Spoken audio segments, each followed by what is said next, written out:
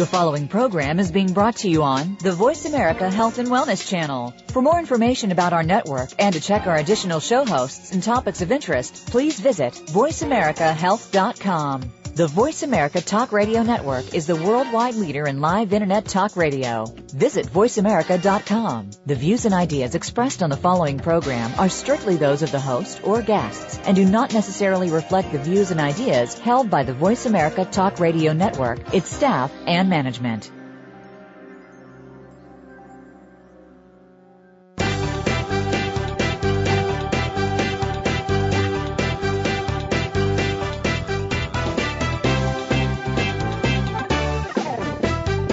Natural healing is an evolving field with new discoveries coming forward every day. Join us to find out more about the products and methods that will work for you. Welcome to The Power of Natural Healing with Howard Strauss, a program with honest information and straightforward talk that'll help you take control of your health. Now, here's your host, Howard Strauss. Welcome everybody to The Power of Natural Healing. I hope everybody had a good and healthy and happy New Year, and that we start off another year on a very positive note. This program is brought to you by Gerson Health Media at gersonmedia.com and the Gerson Institute, bringing you the best of alternative health for years, for 30 years now. We have a fascinating guest on. Paul and I have already had some great conversations. It's Dr. Paul Connett. And Dr. Connett is a graduate of Cambridge University in England and holds a Ph.D. in chemistry from Dartmouth College. He's taught chemistry at St. Lawrence University in Canton, New York since 1983. And he specialized in environmental chemistry and toxicology, retired in May 2006. Over the past 26 years, his research on waste management has taken him to 49 states in the United States and 54 other countries, where he has given over 2,000 pro bono public presentations. Ralph Nader said of Paul Connett, "He is the only person I know who can make waste interesting." There's a lot more. Paul is also the founder of the Fluoride, one of the co-founders of the Fluoride Action Network, FAN, at www.fluoridealert.org, and he has given invited presentations all over the world. And so we have the great honor and privilege to have with us Dr. Paul Connett. Paul, welcome to the show. Well, thank you, Howard. I'm happy to be here. Paul, first of all, I would like to ask you about your. You have a new book, is that correct? Yes, two other scientists and myself published a book in October of 2010. Chelsea Green is the publisher, and the title is The Case Against Fluoride. And there were three of us, three retired professors, so we had plenty of time to read all the literature. We had James Beck, who's an MD, PhD physicist from the University of Calgary in Calgary, Alberta, and Professor Spedding Micklem, professor of biology from Edinburgh, and myself, as you mentioned, chemistry. So we had a chemist, a biologist, and a physicist, and an MD thrown in, and we looked at the whole literature of fluoridation. Both our argument is it's a very, very bad practice, because once you put fluoride in the water, you can't control the dose, you can't control who it goes to, no one's monitoring the process, no one's taking responsibility for it in the United States. A bad practice. But in addition to that, the surprise is that the evidence that it actually works, that swallowing fluoride reduces tooth decay, is extremely weak indeed, for a very obvious reason. Even the promoters now recognize that it works topically. It works on the outside of the teeth. So it's absolutely no need to swallow fluoride, and it's dangerous doing so, because the other big chunk of the literature indicates that there are many, many health concerns And there is no question, Howard, that given a sufficient dose, that fluoride damages health, because millions of people in India and China and other parts of the world that have high natural levels of fluoride in their water or other sources of fluoride have had their health seriously damaged. So the only argument, as far as the safety of fluoridation is concerned, is there an adequate margin of safety? And of course, there absolutely is not. There is not an adequate margin of safety. For example, if you look at the 25 studies now which indicate a lowering of IQ associated with fluoride exposure, it's just simply not an adequate margin of safety to protect all children in the United States or other fluoridated countries from this impact on the brain. So that's basically the book. And when it was published, I said to my wife, I said, it feels like I've been constipated for 14 years and someone's just allowed me to, you know what. She said, well, don't say that. So I say it everywhere. But well, you're saying all kinds of things about the toxicity of fluoride. But Absolutely. As a waste management person, have you given any thought to the possibility, which I believe to be a real motivating force, of the industries who create large amounts of fluoride waste, like fluorosilicic acid and sodium fluoride, that they have a major problem on their hands of getting rid of this horrible toxic waste. They can't put it in the air, in the water, on the ground, because it kills everything that it touches. And so, yes. So what I suspect that they're doing is they came up with some kind of nonsense excuse to put it in our water, basically to get rid of it by passing it through our bodies on the way into our groundwater, our streams, and our environment. Is that a possibility? Well, I think that may be one aspect. If you go back to the beginning, and Chris Bryson has written a brilliant book on this whole issue called The Fluoride Deception. He spent 10 years writing that. Highly recommended. Highly recommended. Yeah, excellent. It's a brilliant book, 100 pages of documentation. And he shows a collusion between the U.S. Public Health Service at the time in the 1950s and the Fluorine Lawyers Association. And the Fluorine Lawyers Association were representing a number of industries that either use fluoride or produce fluoride as a pollutant. And there were two concerns here. And I think the major concern was one of liabilities, that they were already, for example, the aluminum industry was already facing numerous lawsuits from farmers who'd had their cattle, their vegetation, the crops damaged by fluoride. And in fact, the Department of Agriculture said that the pollutant that had caused more damage to agriculture than any other air pollutant was fluoride. That was the statement in the 1930s. So there was no question that these industries, the aluminum industry, the steel industry, the ceramics and so on, that put out fluoride as a pollutant were worried about liabilities, not just from the farmers, but the workers in their factories that were heavily exposed to fluoride. Now, in addition to that, I think more or less as a kind of auxiliary benefit to this practice over the years has been the fact that some industries, in particular the phosphate fertilizer industry, is now getting rid of this waste product. And the irony is, it's a hazardous waste. The irony is they can't dump it into the sea by international law because it's too concentrated. And it can't dump it locally because it's too concentrated in streams and lakes. But if someone buys a hazardous waste in the United States, it no longer has the hazardous waste classification and cradle-to-grave regulation. It becomes a product. It becomes a product. And that's being exploited by the people that promote fluoridation, the waterworks, and so on. And that, incidentally, is not such an unreasonable regulation, because if you think of the chemical industry for a moment and think of that you're in government. Now, if the chemical industry, when it's producing a waste product, say it's chlorine gas, is waste. Now, if another chemical industry can use your waste chlorine, that should be applauded. And the EPA's position is, hey, do as much of that as you can.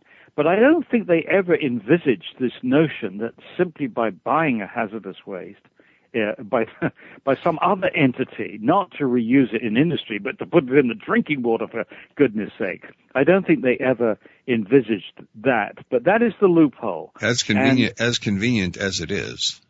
But I personally don't think that is the tail that's wagging the dog.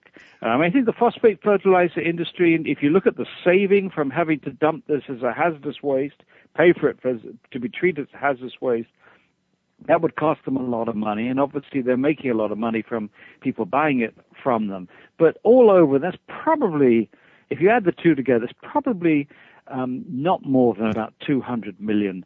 And that is small potatoes. Small potatoes. I have to break in here for a moment. We're coming up on a break.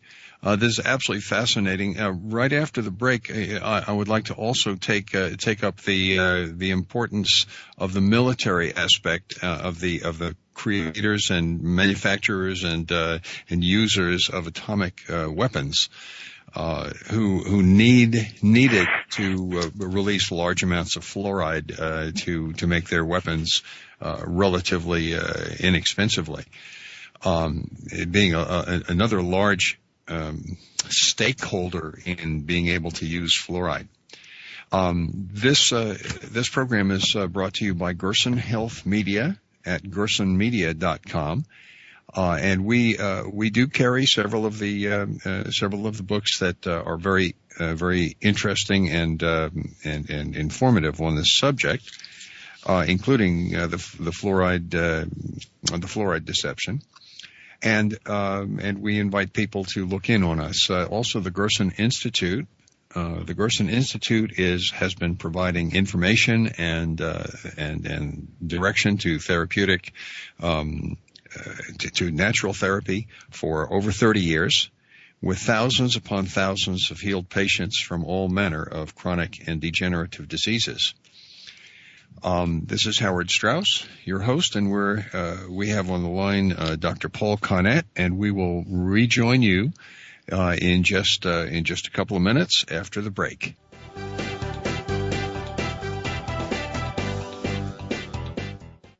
You're listening to Voice America Health and Wellness. Are you a real sports fan? Get ready to talk football and anything else sports with Kwame Lassiter, formerly with the Arizona Cardinals, San Diego Chargers, and St. Louis Rams. Kwame's got the experience, so he's prepared to talk sports with you every week on Kwame Lassiter's Sports Talk. It's on the Voice America Sports Network every Tuesday at 9 a.m. Pacific Time, noon Eastern Time. Get ready for unpredictable fun and sometimes a sarcastic look at the world of sports. That's Kwame Lassiter's Sports Talk on the Voice America Sports Network. Have you friended us on Facebook yet? Why not? Just go to facebook.com/Voice America or search for the keywords Voice America. Once you are part of our Facebook network, you'll receive daily messages about what's happening with our shows, this week's featured guests, and new happenings of the Voice America Talk Radio Network. And you can add your voice to the always active discussions on our wall. Just go to facebook.com/Voice America or search for Voice America. Frankly Speaking About Cancer is a program designed to empower survivors and their caregivers to deal with the social and emotional challenges of cancer. The show will invite physicians, researchers, nurses, social workers, patients, and caregivers to share their advice on how to live a better life with cancer. Join host Kim Tibaldo, President and CEO of the Cancer Support Community, Tuesday afternoons at 1 p.m. Pacific Time and 4 p.m. Eastern Time on the Voice America Health and Wellness Network. Your life, your health, your network. You're listening to Voice America Health and Wellness.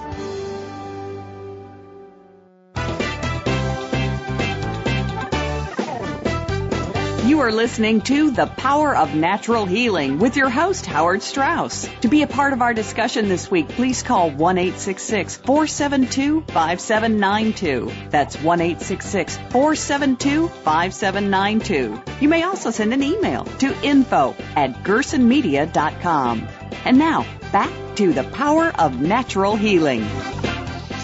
Welcome back to The Power of Natural Healing. This is Howard Strauss, your host, and I have with me Dr. Paul Connett, a retired professor of chemistry from the College of St. Lawrence University in Canton, New York. Dr. Connett has spent many years with gathering and analyzing data from the human effects, the health effects of fluoridation of the water, of dental fluoridation, and fluoride's effects on human health. And he has now helped to produce a book called The Case Against Fluoride, Chelsea Green Publishers. And we were talking about the various different motivators for why industry and the government would want to force fluoride onto the general population.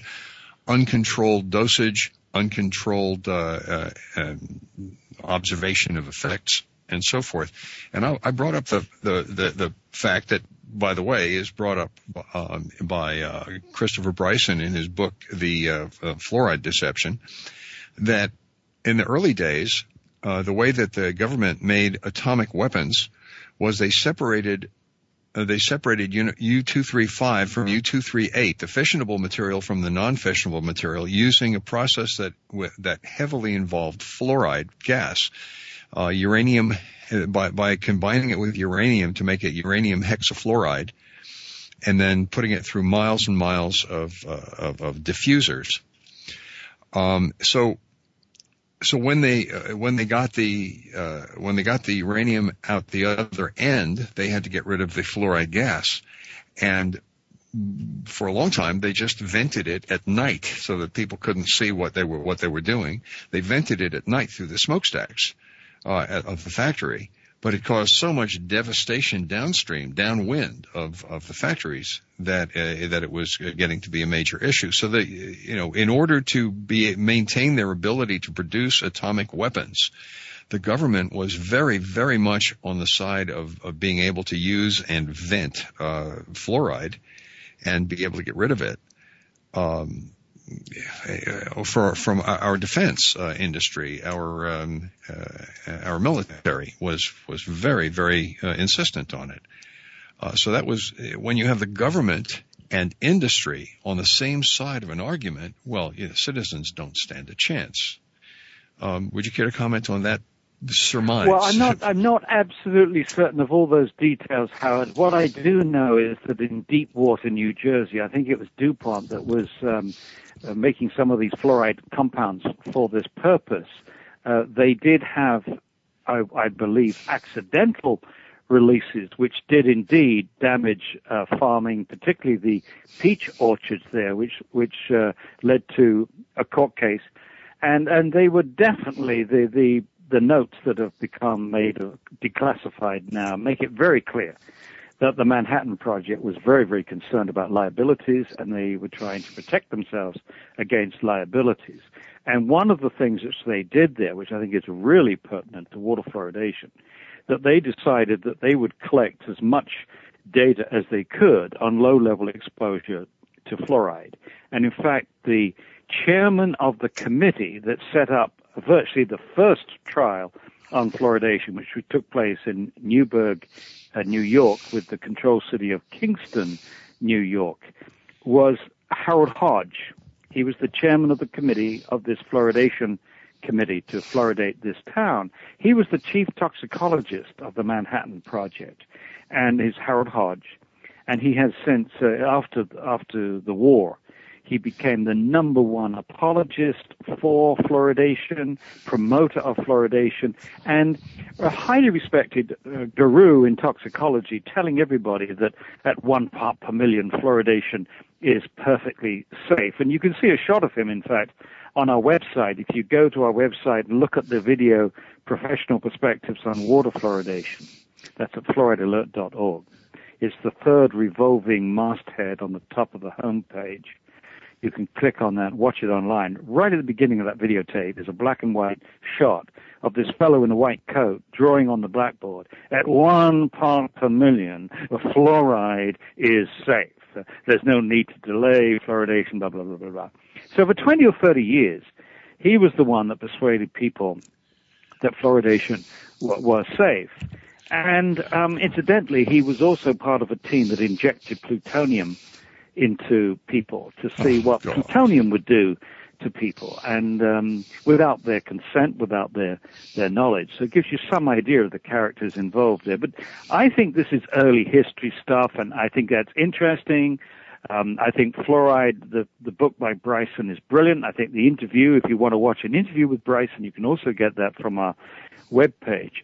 But I'm much more interested in why it continues today. And there I think you've got several interests. I think the sugar industry has always been interested in fluoridation as a way of deflecting from the fact that we're eating far too much sugar. Our kids are eating far too much sugar, too much candy, too much cookies, soft drinks, and so on, which is rotting their teeth. Yes. Which is rotting their teeth and making them obese, and so on and so on. And for them, fluoridation was always, from 1949 onwards, the magic bullet to deflect attention from sugar.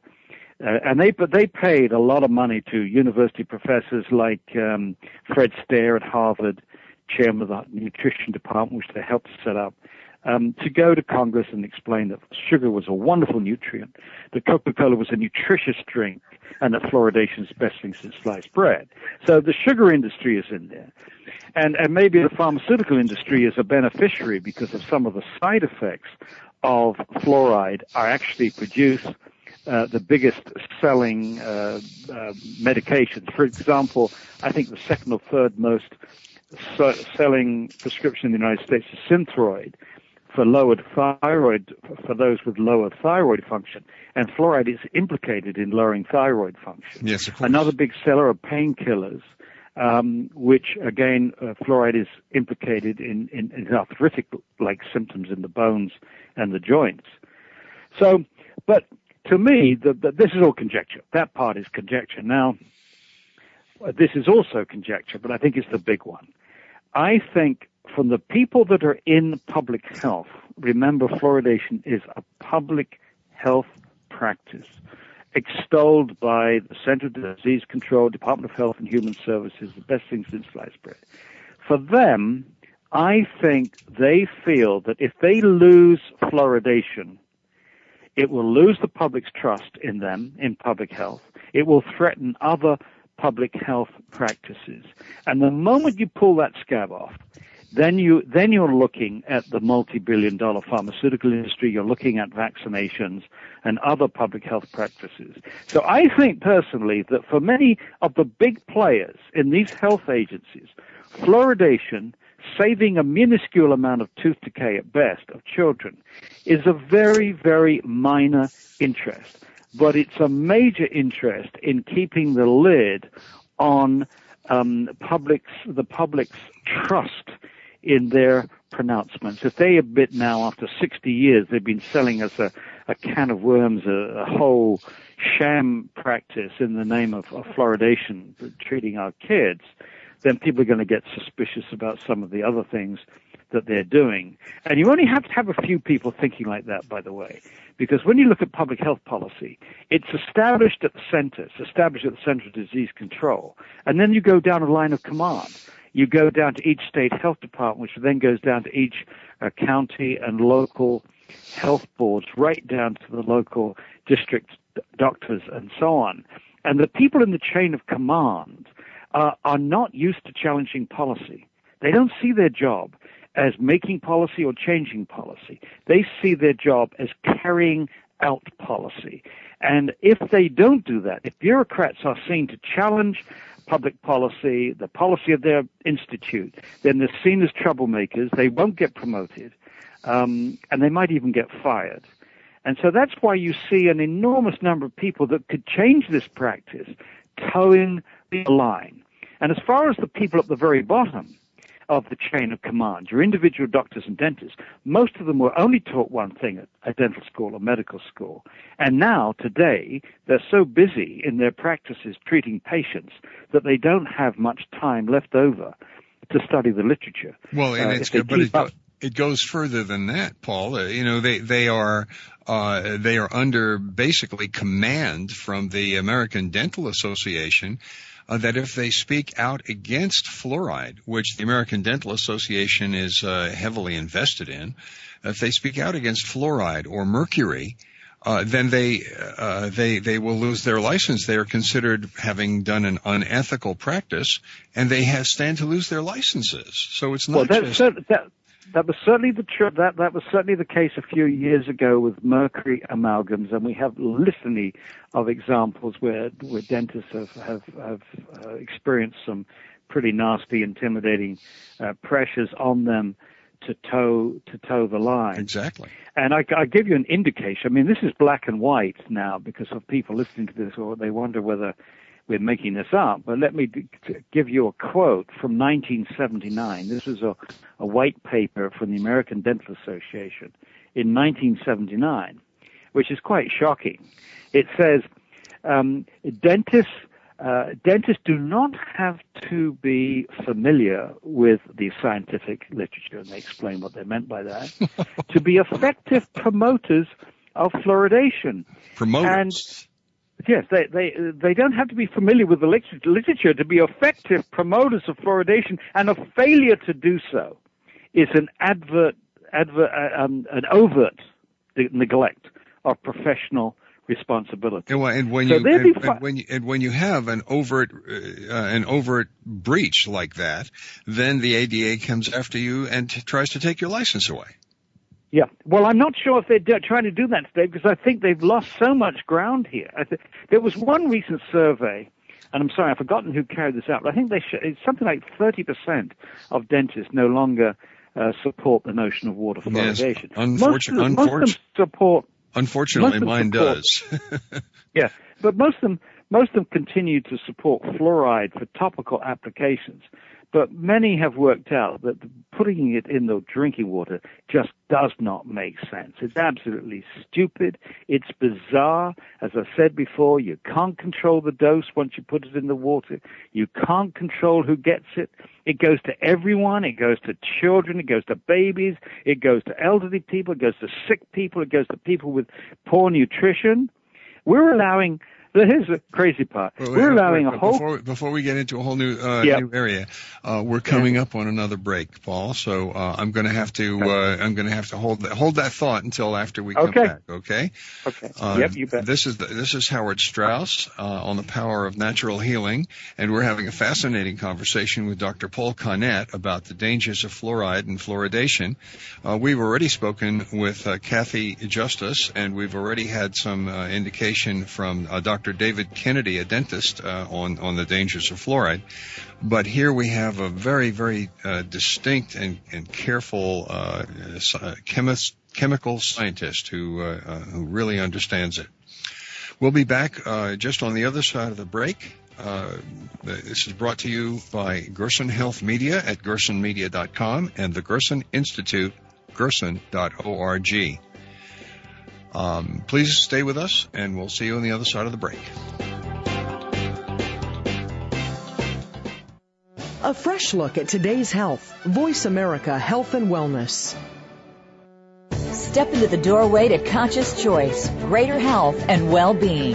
Attain the balance that you've been seeking. Tune in and turn on 1111 Talk Radio. Feed the mind. Embrace positively. Release the tension. Step out of fear. Host Simran Singh will help you broaden your mind and open your heart toward a greater understanding of how to take charge of your life. 1111 Talk Radio is here every Thursday at 7 p.m. Eastern Time, 4 p.m. Pacific Time on 7th Wave Network. 1111 Talk Radio, because shift happens. If you have a loved one that is undergoing treatment for substance abuse or mental illness, you owe it to them and yourself to tune in to 1 Hour at a Time with host Mary Woods. This compassionate and educational talk show will help you help those that you love by better understanding their condition and their personal recovery process. Tune in every Monday at 12 noon Pacific Time to 1 Hour at a Time on the Voice America Health and Wellness Channel. Recovery begins this hour. Tune in to the Voice America Variety channel on the Voice America Talk Radio Network. Voice America Variety broadcasts a diverse array of topics, reaching a global community. Our experts come from all walks of life, and the topics they discuss are everything from current events, arts and entertainment, leadership, parenting, relationships, self-improvement, career advice, and a variety of other topics. Check us out today. You're sure to find something of interest. Voice America Variety. Talk on today's hot topics. Your life, your health, your network. You're listening to Voice America Health and Wellness.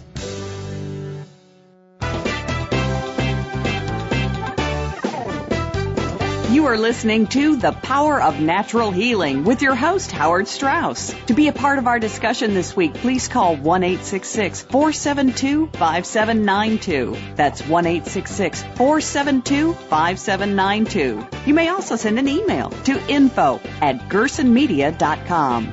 And now, back to The Power of Natural Healing. Hi, this is The Power of Natural Healing. I'm Howard Strauss, your host. And we're on the line here with Dr. Paul Connett, and we're having an amazing conversation. Dr. Connett has been telling us, clarifying exactly what and how fluorine and fluoride affects your bones, your health, human cancers, whether or not it affects your teeth, and so forth. And one of the arguments against fluoridation of the water is that you can't control the dosage. Dr. Connett, can you tell us the kind of variations between dosages? When people are recommended to drink 8 glasses of water per day. Many people I know don't do that, but many people do. Yeah, this comes back to the fact that when the people establish regulations in the United States on things like this, they always consider the average person. And we have to consider the person, the most vulnerable person, the person that's most exposed. Now, the water regulations, the level safe drinking water standards are based upon the assumption that the average person drinks 2 liters of water a day. But we have the Institute of Medicine recommending that people drink 3 liters of water a day. And when I was in Western Australia earlier last year, I met a chief executive officer of a mining company who's telling me that his workers drank between 10 and 12 liters of water a day. They had a backpack with water in it, a tube, and they would drink it all day long to replace all the perspiration and so on.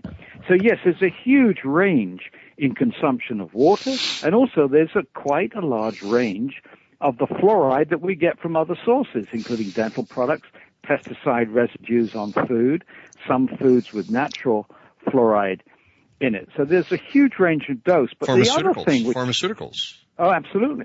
Well, not all of those. They don't. Some of those pharmaceuticals break down to free fluoride ion when we ingest them, take them for medicine.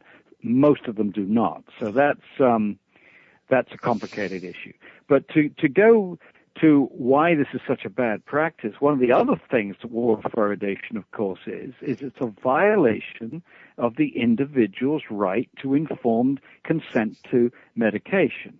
The only thing that they can come back with on that, the pros, is to say, well, it's not medication. We're just adding a nutrient. But whether you call it a nutrient or a medicine, if you add a substance, or if you give someone a substance to fight a disease, which in this case fighting tooth disease, it is a medication by definition. It's a substance that you use to fight a disease. It's a medicine. Anyway, where was I going with that? Oh, yes, it's a violation of the individual's right to informed consent.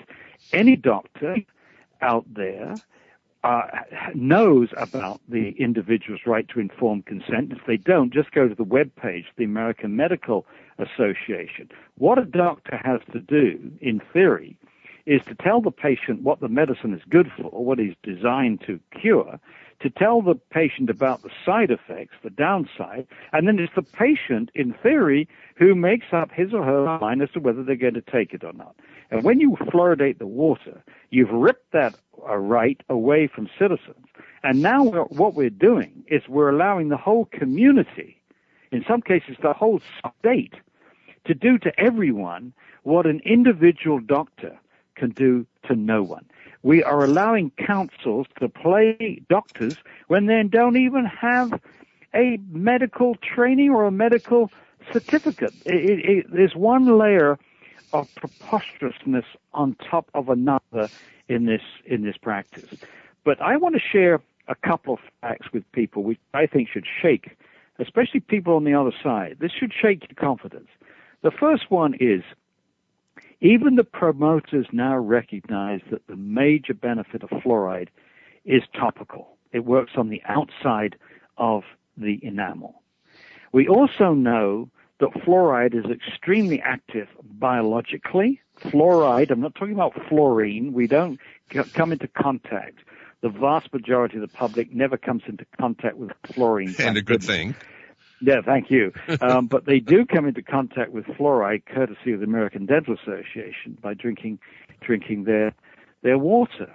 And so we have lots of evidence that this is a very biologically active substance. It interferes with many things in the body. So, yeah, think about this. There are two things which I can state categorically. One, they've never ever demonstrated any single biological process in the body that needs fluoride. Nothing is dependent upon fluoride inside the body. And secondly, I can state categorically, there are many, many biological processes which are harmed by fluoride, enzymes inhibited by fluoride, fluoride interfering with hydrogen bonds, fluoride interfering with G proteins, and most recently ribo messaging system. So there's many things which are harmed by fluoride. So you're on a hiding to nothing. When you swallow fluoride, it doesn't do any darn good, and but it can do you potentially a lot of harm. That is not a good risk-benefit equation at all. The second fact. So why does our government then insist on continuing to ram it down our throats?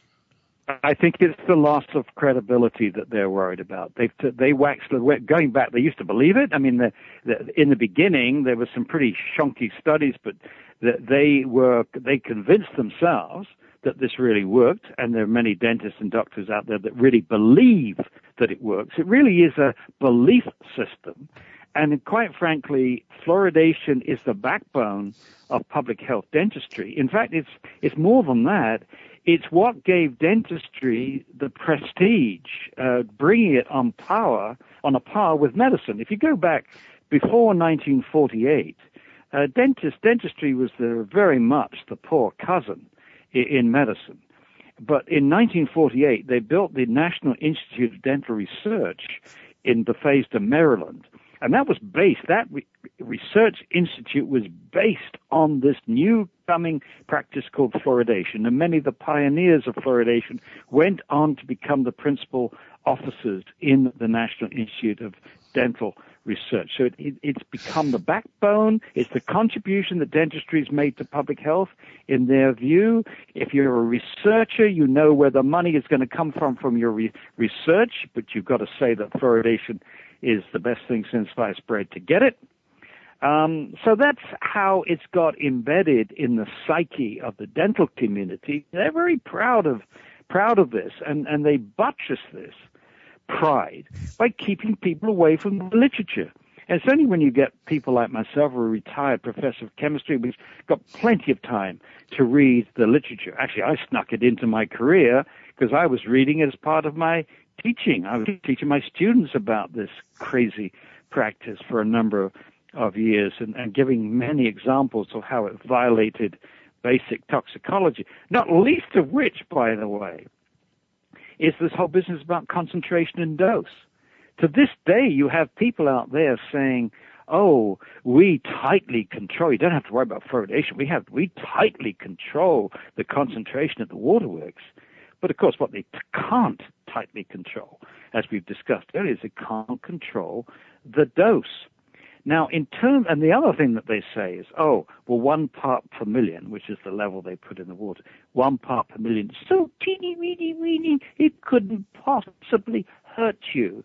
Well, of course, the real guideline for what can hurt a baby is the level in mother's milk. this is one of the facts that shook me 15 and a half years ago when I first got involved, was the level in mother's milk. Incredibly low, 0.004 parts per million. And what this means in practical terms is that a bottle-fed baby in a fluoridated community where the formula is made up of tap water is getting 250 times more fluoride than a breastfed baby, or to put it another way, 250 times more fluoride than nature herself had determined was necessary for a baby. So if you believe in fluoridation, you believe that nature screwed up big time, and that dentists know more about what the baby needs than Mother Nature. Now, in terms of the evidence that this was a huge mistake, look at the dental fluorosis rates in this country today. The CDC in 2010 said that 41% of children aged 12 to 15 have a condition called dental fluorosis. And dental fluorosis is a marking, mottling of the teeth, discoloration of the teeth, which is incidentally irreversible. And this is an indicator that the child has been overexposed to fluoride before their permanent teeth have come out. And when they started fluoridation in 45, they thought that only 10% of the kids would be impacted by the very mild form. But now we have something like 9% impacted by the mild form, and between 2 and 3% of kids between 12 and 15 impacted by the severe or moderate or severe form, which 100% of the enamel is impacted. And incidentally, both black and Hispanic children are more severely impacted by dental fluorosis. So this whole practice is an example of environmental injustice with in capital letters, environmental injustice, because it is the low-income families, minority families, which are least able to avoid fluoridated water if they don't want it, on the one hand, but two, are the most vulnerable to fluoride's toxic effects because of the likelihood that they're more likely to have a poor nutrition in low-income families. Paul, I have to break in here. We have another break coming up in a couple of minutes. And I do want to talk about the effect of fluoridation in water in young children, as determined in a Harvard study a few years ago, and what happened to that study. On the other side of the break, we'll talk about that. Okay. This is the Power of Natural Healing. I'm Howard Strauss, your host, and we're speaking with Dr. Paul Connett, who's a marvelous authority on fluoridation of water, and its health effects on our children, on our population. And brought to you by Gerson Health Media, gersonmedia.com. And we invite you to look on that website to get all kinds of wonderful, usable health information, and the Gerson Institute at gerson.org, bringing you natural healing for over 30 years. Once again, we'll see you on the other side of the break. Please stay with us. This is Howard Strauss, The Power of Natural Healing. A fresh look at today's health. Voice America Health and Wellness. Hey, did you know Voice America has partnered with the KidStar Network to expand their reach through Voice America Kids? Voice America Kids will feature talk radio for kids, by kids, along with special event programming and live broadcasts. Each program is conveniently archived for on-demand listening at any time. Please check our archives for the latest events and happenings on voiceamericakids.com. To perform at your maximum potential, you need to have all aspects of your life working properly. On Mind, Brain, and Body, Dr. Michael John Kell will bring you honest, open discussions concerning your physical, mental, and financial health. If you're ready to find purpose and meaning in your life, tune in to Mind, Brain, and Body every Friday at 8 a.m. Pacific. Mind, Brain, and Body on Voice America Health and Wellness. Radio dedicated to your health, wealth, wisdom, and purpose.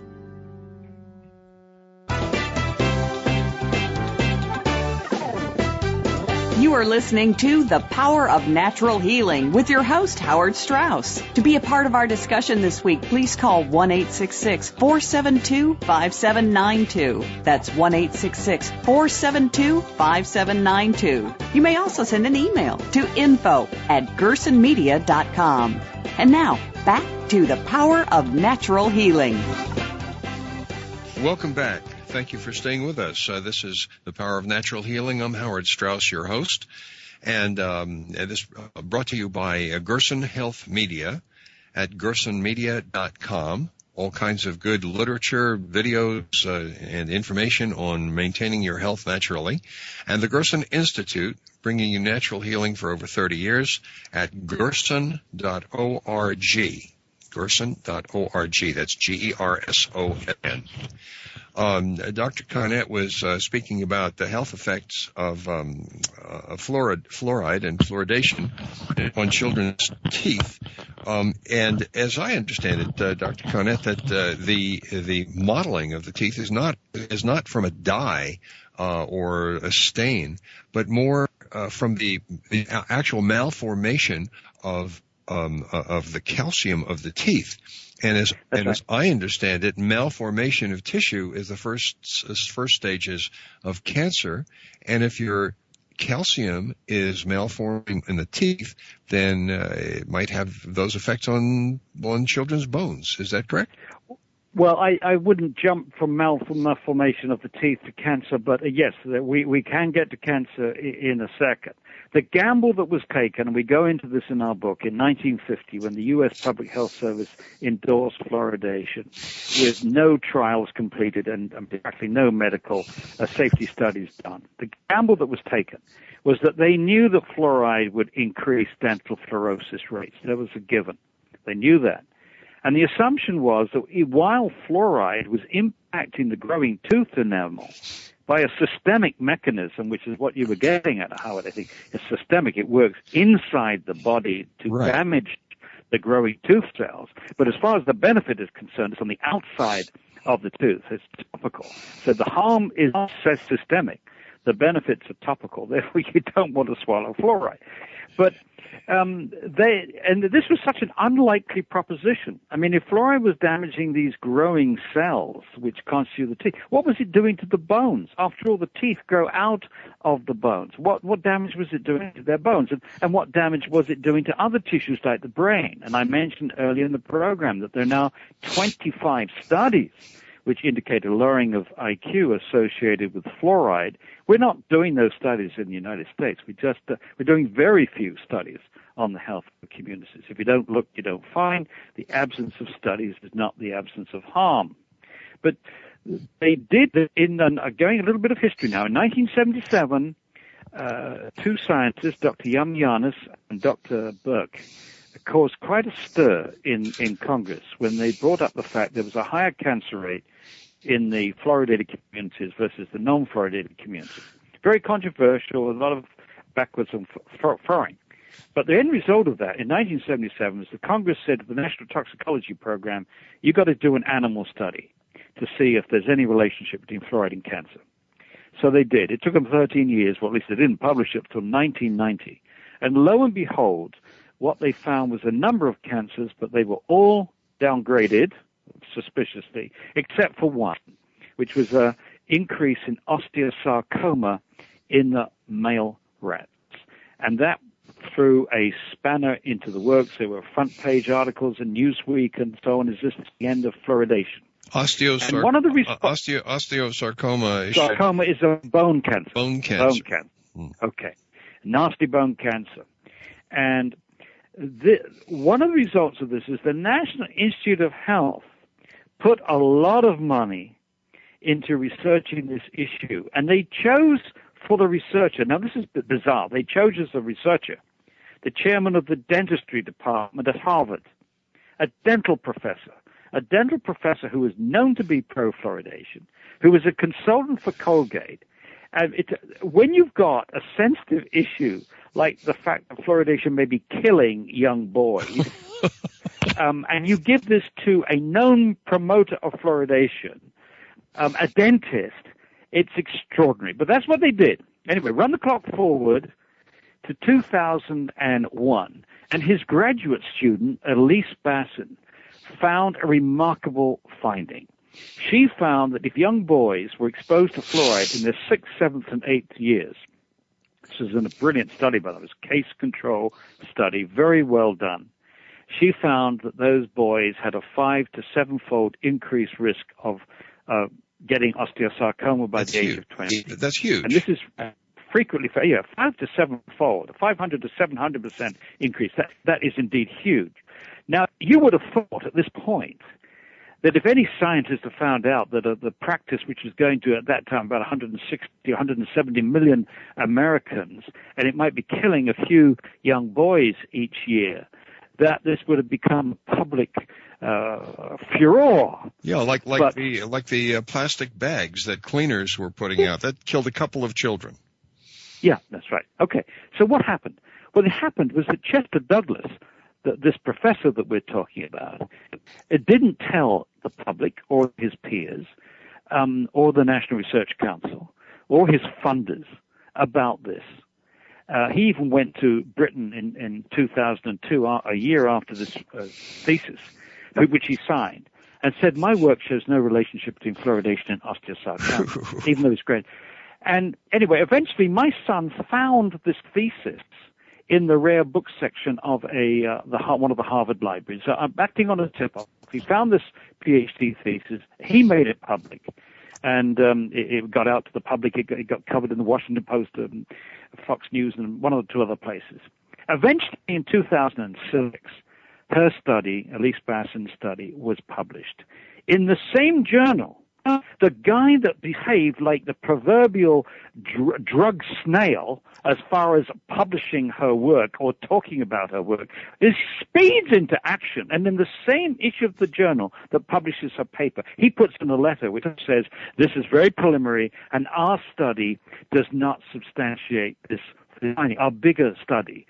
And he promised a study for the summer of 2006. And all those promoters of fluoridation, official agencies around the world, they all used this promise of a study, which was not peer-reviewed or published, as if it was counteracting evidence, as if this was a published study to negate any concern about Basson's findings. And this lasted for 5 years, this went on for. He's supposed to have published his study in the summer of 2006. It wasn't published until 2011. And guess what? When the study came out, it was lousy. There was no way that methodology that he chose could have refuted Basson's thesis, because it was all based upon fluoride bone levels. And fluoride bone levels are determined after the fact. They're determined at autopsy or biopsy after the child has been diagnosed with osteosarcoma or died from osteosarcoma. Right. That's when the bones were measured. And the fluoride levels in the bone is cumulative. You've got no way of knowing what was happening to those kids in their 6th, 7th, and 8th years, which was the key finding of Basson. Paul, we're coming up on the end of the program. What can people do to avoid fluoride? Look, the easiest way to avoid fluoridation is to get it out of the water. Fluoridation is as easy to end as turning off a tap. But to turn off that tap, you need political will. And to get the political will, you need to inform masses of people and organize masses of people. Well, Howard, you're now part of that practice. I think we have done a major part in informing people. I wish it could be many, many more millions who listen to it, but you have provided real good and usable information here. Can I end up with some very positive news, Howard? Sorry to interrupt. Very quickly. Last year, 37 communities in Canada, America, and New Zealand stopped fluoridation. Over 3 million people were liberated from fluoridation. If anybody's interested in being a point person in their community or in their state to get this out of their community, please contact us on our webpage. Fantastic. And I urge everybody to look in on that webpage, fluoridealert.org, fluoridealert.org for the Fluoride Action Network, and Paul Connett, who is a wonderful, wonderful advocate for getting fluoride out of your system, your children's system, and the community at large.